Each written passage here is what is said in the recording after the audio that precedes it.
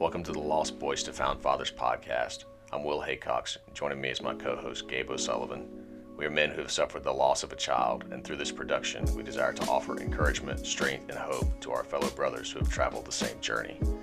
We just finished up a series on why does God allow my child to die, and we got through some tough stuff. We got through some hard to understand stuff, some deep theology, and we just wanted to offer a little bit of practical advice day to day for what can we take from this series and how can we apply it to our lives, how can we live and think differently because of this truth.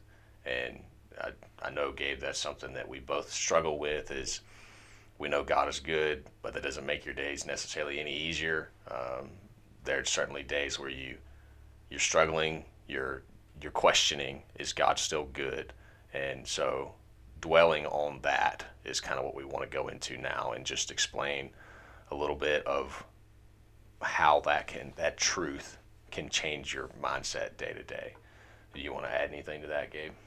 I think that's a great, segue into this episode, because what we want to do is take those last few episodes that were really difficult and tough and then give some hope to them, and again, just remind us, as the title of this episode is going to be, or is, Pain Has Purpose. My dad used to always say, God never wastes a pain. I think that's just a good reminder for us that difficult things have purpose and that they have a reason, they have a meaning. It's not just random stuff that's happening.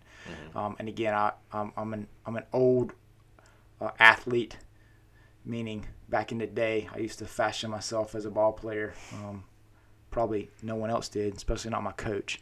But the pain of running wind sprints in October out on the football field or out on the track, it had a purpose, and the purpose was to get you in shape for the season, right? That pain had a purpose, and I know that's a very, small example in regards to the pain of losing a child, but that pain had a purpose. When you're in January and February and the season's coming to a close and you're still, running those suicide drills at the end of practice after you've practiced for 2 hours, and all you want to do is go get something to eat and get some water, that pain had a purpose. That purpose was hopefully you would be in better shape than your opponent as you entered into the end of the season. And same thing with the Lord and the stuff that we go through. It has a purpose, and we can find encouragement in that it's not for nothing. Mm-hmm. Yeah, so last time in episode 10, we just left off with the verse Romans 5, 1 through 5, and that's kind of where we wanted to start this episode. And so Romans 5, 1 through 5 says again, "Therefore, since we have been justified by faith, we have peace with God through our Lord Jesus Christ. Through him we have also obtained access by faith into this grace in which we stand, and we rejoice in hope of the glory of God. Not only that, but we rejoice in our sufferings, knowing that suffering produces endurance, endurance produces character, and character produces hope. And hope does not put us to shame, because God's love has been poured into our hearts through the Holy Spirit who has been given to us." So as Romans 5, 1 through 5 tells us, a Christian's suffering produces hope, and hope in Christ will never put us to shame. Going through the loss of a child is terrible. It hurts. Something you never get over, you never forget.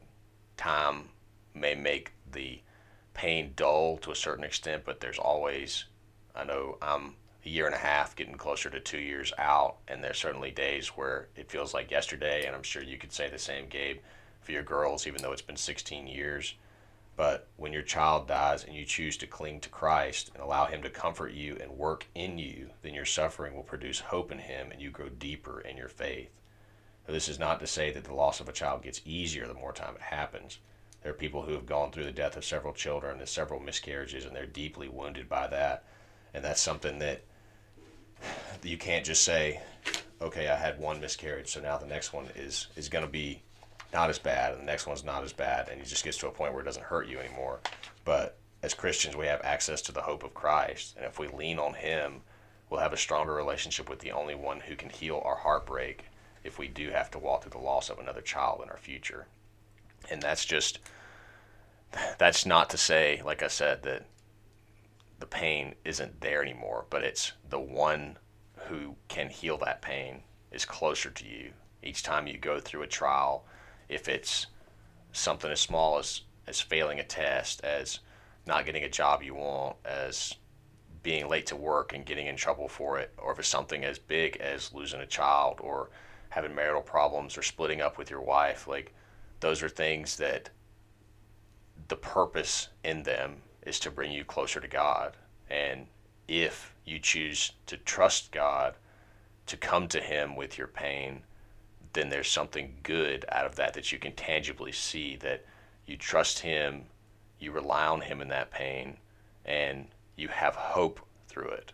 Where if you just choose to ignore your pain, to jump into working 16-hour days so you don't have to think about your pain, you drink, you get into some sort of drugs or some sort of addictive thing, that may work for a short period of time. Like you might be able to numb that pain, but at a certain point, like that's not going to work anymore, and you're going to have to do more and more and more of that, and that's just going to lead to a really destructive lifestyle and something that it's going to rob from you whatever you still have. If that's your job, if that's your wife, if that's your living children, like that's going to come crashing down around you. So the only thing that you can do, the only way you can respond that is a lasting way, that is a beneficial way to respond to grief, is to trust in the Lord.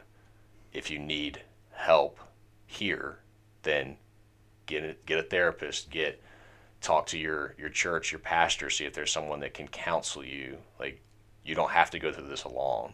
You can trust in the Lord. You can talk to your spouse. You can talk to your pastor. You can talk to a friend if you have a friend close enough. And that's just something that you need to be doing, is you need to be processing through this grief, and you need to realize that you can come to the Lord with it, and you don't have to deal with it by yourself. Yeah, I'm with you. And I would say just make sure when you're seeking those ears, to bend, that they are, biblical based. I mean, there's definitely some counselors you could get in the mix with that would lead you the wrong path of a discovery, and so we would certainly consider that, again, like you said, talking to your pastors that are at a Bible believing church that could help you get in touch with somebody that could help you walk through this if you need to talk to somebody. And again, we go back to that verse, because we're going to talk about how pain has purpose. That rejoice in our sufferings. I mean, man, Will, how in the world do we rejoice in our sufferings, as that verse says, or as in the other verse we've read where it says, "Consider it pure joy, my brothers, when you face trials of many kinds." How does that happen? Well, I think, I go back to the story of Job, and it can be a tough book to get through if you're not, really thinking about that Job was a real person and that really happened, and putting yourself in his place. But Job didn't just lose one child. Job lost all of his flocks and all of his wealth. At that time, like your flocks, your sheep, your camels, your donkeys, that was your wealth. So he lost like everything he owned here materially. And he also lost, I believe it was 10 children. He lost all of his children. His wife essentially turned on him and said, like, why don't you just curse God and die? And Job's response after he lost everything materially and he lost his children, it says, was to fall down on the ground and to worship the Lord. And that's an incredible, like something that we can't really imagine, to like, you hear that news that's like the worst possible news that any person could get, and your response is to praise the Lord. But even though that's something that it's hard for us to fathom, like that's the proper way to respond to grief. Is it says the Lord gives and the Lord takes away. Like he is good and right and just in giving us blessings and allowing us to enjoy the relationship with our children, enjoy the relationship we have with our spouse, and the hope we have a future with our children. And he's also good and right and justified in allowing things to happen that takes away those relationships. And even though we don't have to, it's not required that when you hear that terrible news and you lost a child, that you fall down and you praise the Lord, or else you're sinning. That is the posture we should have even on those hard days. And I know for me, that's not my natural bent. I'm not like, when we found out the news that we lost our son, that was not my first thought was, thank you, Lord, for all the blessings you give us. Thank you for the time we had with him. Like, that first thought was like, I don't even know what to think. Like, the shock, the loss, the change in our expectations, the change in our life, like, just everything came crashing down. But relatively quickly, I guess a few days after that, when my head cleared a little bit from that news, I just opened the Bible, and I don't really know. I couldn't tell you what I read. I don't know that it was helpful necessarily in whatever I read. Like, it didn't just, like, I didn't have an epiphany and everything was okay. But I was just praying, just like crying out to the Lord, help me in this. Like, speak to me, draw me to you. And I think that's the proper posture, is rejoice in our sufferings doesn't mean you have to scream and pray and say, thank you for this loss. But rejoicing in our sufferings, to me, means you had that posture of, even though this terrible thing happened, God is going to use it for good. And the purpose, there was a purpose in my child's life. There's a purpose in whatever suffering. And I pray that God is glorified through that. So go ahead, Gabe. Yeah, man. I was just going to say, I think a way that we began to understand that verse and how it became real to us too was, again, initially, it was just doom and gloom. Like, I can't believe this is happening. What's going on? What's God doing? Why is he allowing this to happen to us? You know, all these questions. You kind of go down this spiral of, you know, again, those thinking things that we talked about before. Is God really good? Does he really love us? Can he be trusted? You know, because he allowed this to happen to our kids and them to suffer that way. And, you know, then, but later, you know, we started to kind of realize, like, okay, you know what? There are eons of generations, okay, that have gone through this same thing before. Like, we're not like the first couple in the world to lose kids. You know, you read about the settlers in America, and man, they, you know, you read some biographies, and it's like they buried 10 children, and, you know, they had 12 children, buried 10, you know, and you're like, holy moly, you know, like that, you know, it made us kind of put things into perspective, right? Or you see some, I hate to say it, some Sally Struthers commercial on TV, you know, about feeding some kids in Africa that don't have any food and they're dying on the streets. And then, man, you know, I've had the opportunity to travel overseas, go to India, you know, you see these kids like probably on their last few days, you know, on the side of the street in these slums, and, you know, naked, no clothes, no food, you know, no good living conditions. And you hear about, you know, you start to kind of realize, like, man, okay, I don't have it as bad as I think I've got it, right? So it kind of helped me to be able to put things in perspective of, like, okay, this was terrible and this is awful, but man, there's people out there suffering through time and currently a whole lot worse than I'm suffering, or than my wife's suffering in the loss of our child or our children. And so it was like a matter of perspective of being like, hey man, put on your big boy pants. Yes, this is bad, but it ain't as bad as X, Y, and Z. So you need to kind of suck it up and quit complaining. So from that perspective, that rejoicing and suffering kind of helped me, and I think my wife too. Don't want to speak for her, but I think she would say this, that it kind of made us tougher. It kind of made us toughen up a little bit, you know. And so that was the way that we rejoiced in our suffering, realizing that, okay, we don't have it as bad as we think we've got it, because there's other people in this world that are suffering a lot harder and more difficult than we are suffering. And some of those people don't have a relationship with Christ to get them through it, right? So it was like, thank you, God, that you're with me, your Holy Spirit's with me to give us comfort and peace as we walk through this difficult road, because what if I didn't have you walking with me? Like, how much more difficult would it be? You know, and then I would think, thirdly, the way that we rejoice in that was that it gave us opportunity to grow closer to the Lord.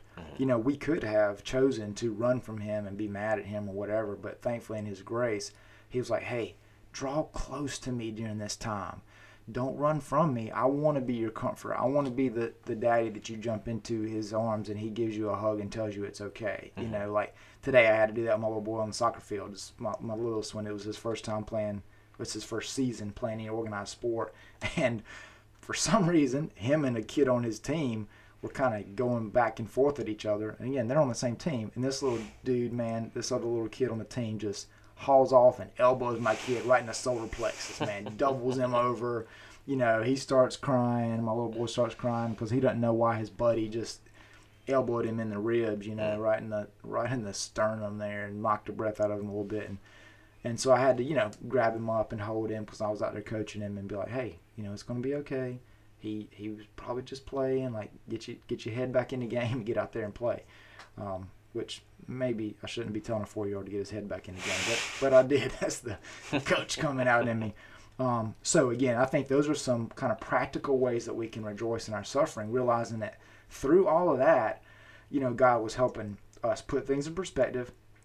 He was helping us to become tougher mentally, physically, spiritually, and he gave us that opportunity to draw closer to him. Mm-hmm. Yeah, and like you say, you know, there are a lot of people out there who are suffering things that we can't imagine. And on top of that, and much worse than that, you mentioned they may not have a relationship with the Lord.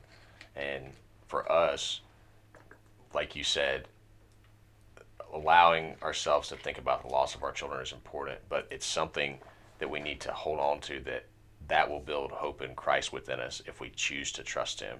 And if we do choose to trust him, that hope in Christ is not just like this idea floating out there that's like, oh yeah, now I have hope in Christ, and that just makes everything a little bit easier, and it's like, it's just something you talk about and it just floats around. It doesn't really mean anything. Like, that's something that's solid, and we can hold on to that hope we have when we're having bad days, even in the good days, and we will be changed because we realize that our identity is not found in our job, our status, our marriage, or even being able to raise our children, but our identity is found in Christ who saves us. So when we're having those bad days, we must hold on to Romans 8:28. It says, and we know that for those who love God, all things work together for good for those who are called according to his purpose. And my ESV study Bible has a note on that verse that says, the good in this context does not refer to earthly comfort, but conformity to Christ, closer fellowship with God, bearing good fruit for the kingdom and final glorification. So again, God means all things for good for those who are called according to his purpose. And that doesn't mean you're going to get the new job. It doesn't mean everything's going to work great and you're never going to suffer again, or you're not going to have to deal with the pain of losing your child. But it does mean you will be made more like Christ if you come to him with your pain. You'll have closer relationship with the Lord, and he'll lend you that peace that passes all understanding that will help you get through this pain.